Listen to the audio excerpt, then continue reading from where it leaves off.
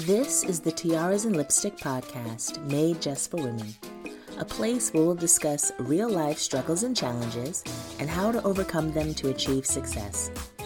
I am all about coaching women to accept themselves, know their worth, identify their purpose, and chase their dreams.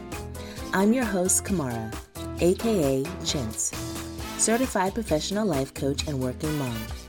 Join me as I take you on a journey of rediscovering yourself to creating and living your absolute best life. I am so glad you're here, so let's get started.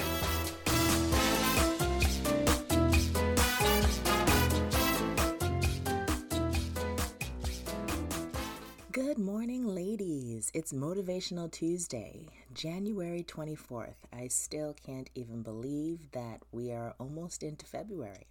Anyway, on to the quote of the week. I love this one. It's a good one. So listen up. The quote for today and for the week is, "Fear kills more dreams than failure ever will." I'll say it again.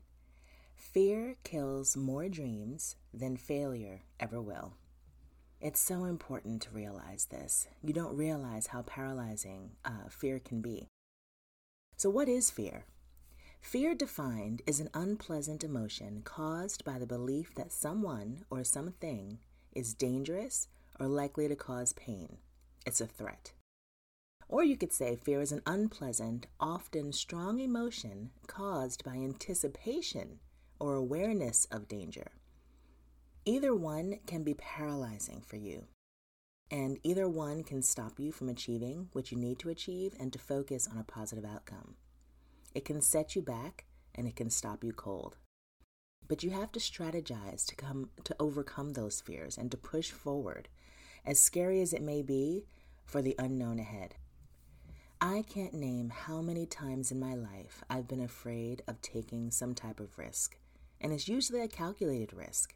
And if I thought back, I'd realize it wasn't as scary as I thought it was at the time.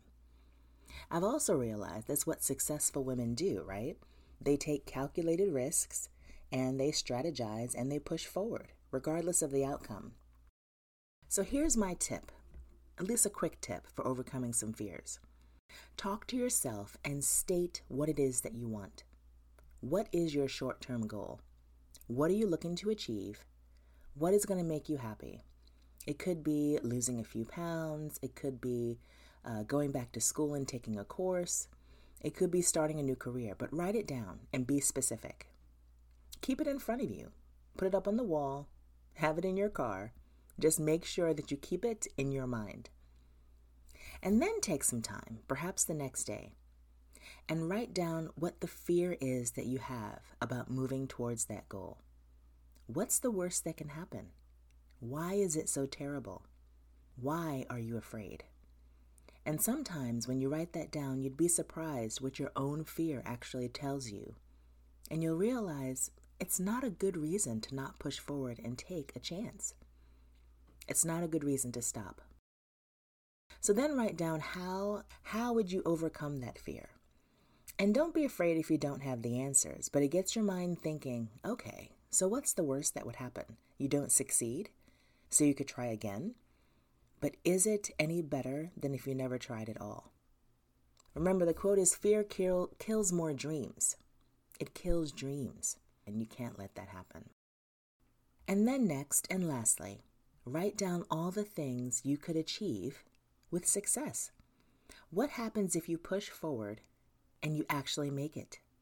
What could actually go right if you actually moved forward towards whatever it is that you're looking to do?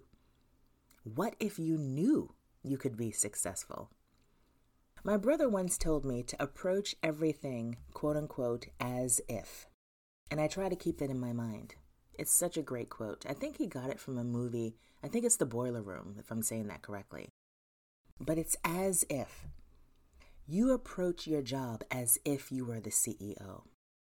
You approach weight loss as if you're already thin. You approach it as if you know you are going to be successful. Not that you can, that you will be successful.